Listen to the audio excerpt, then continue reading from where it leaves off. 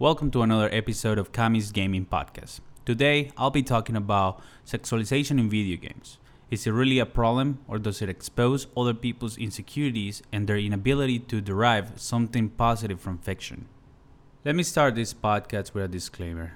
I'm fully aware of the fact that I'm a male, and my point of view in this issue is aiming to provide a different way of looking at something that clearly affects some people playing games where women's character design is sexualized.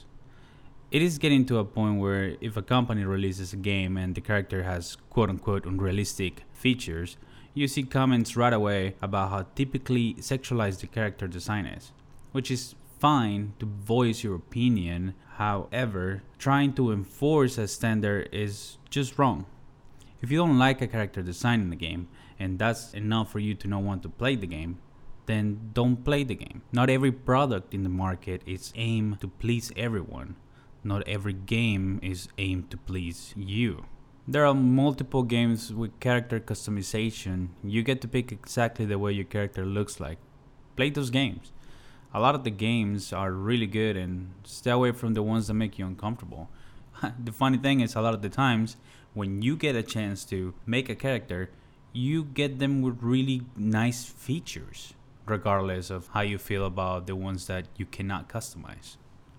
So that's a quick solution to the problem. You could not play the games, or just be picky about the games you play without having to crucify the ones that decide to not give you a choice to customize the characters yourself. There are a lot of male characters with physiques that involves hard to sustain and expensive diets. You do not hear a lot of people complain about those. Now, I'm not in the best shape compared to all the characters I play in video games. I cannot even run a mile without feeling like my heart's gonna pop out. But at the same time, when I'm playing something like Metal Gear, I don't complain about how Snake has all these muscles and he's so fit, and these are very sexualized at some point. Now, I do get the fact that in video games, male characters are fully clothed. I get that. But if we stick with the same video game I'm talking about, like Metal Gear Solid, whatever, are we going to say that it's sexualized because Snake or Raiden is wearing a tight leather or whatever the material is suit? Do we talk about that? No. And we're talking about really tight suits where you can see every single muscle and everything, and we're not calling it sexualization of male. So that's my point. Now, it's really important how you see these characters. It really says a lot about yourself, what you get out of this, I want to call role models. In a lot of situations, the video game characters become role models for the player. And honestly, in my own opinion, every time I see a character that's fit or is amazing and is doing these unrealistic but really cool things, it really inspires me to do better.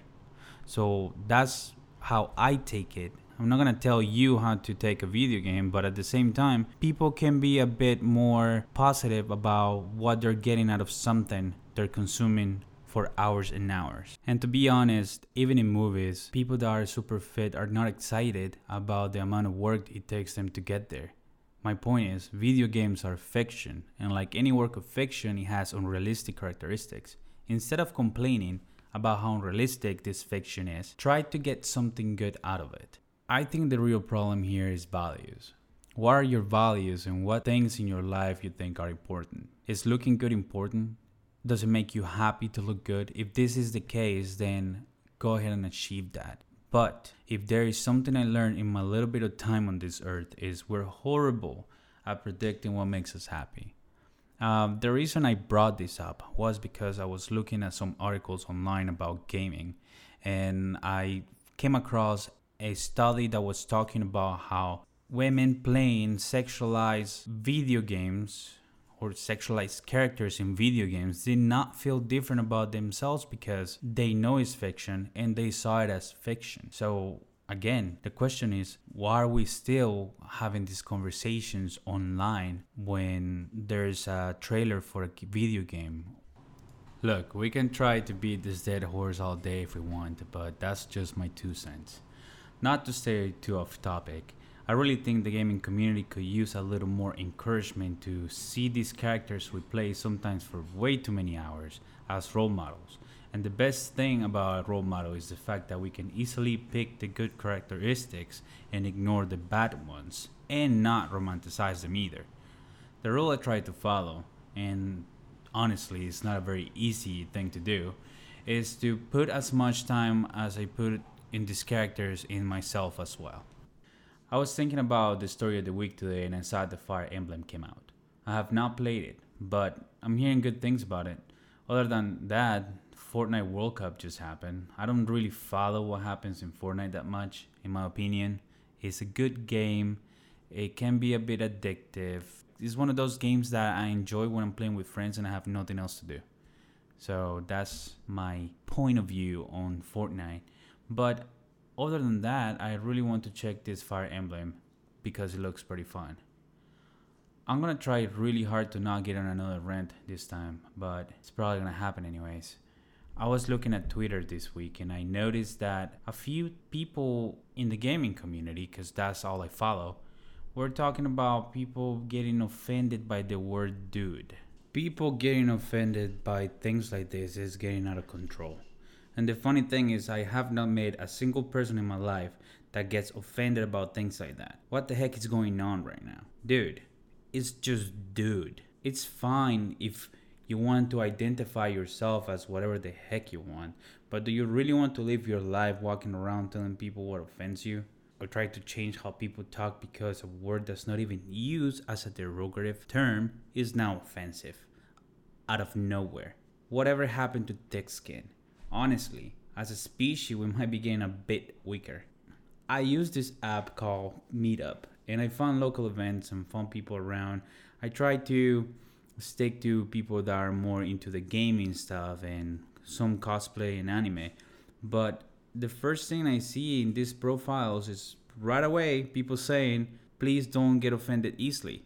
They want to be able to talk and have conversations without having to worry about another person getting offended by just the way people talk and have been talking for a very long time.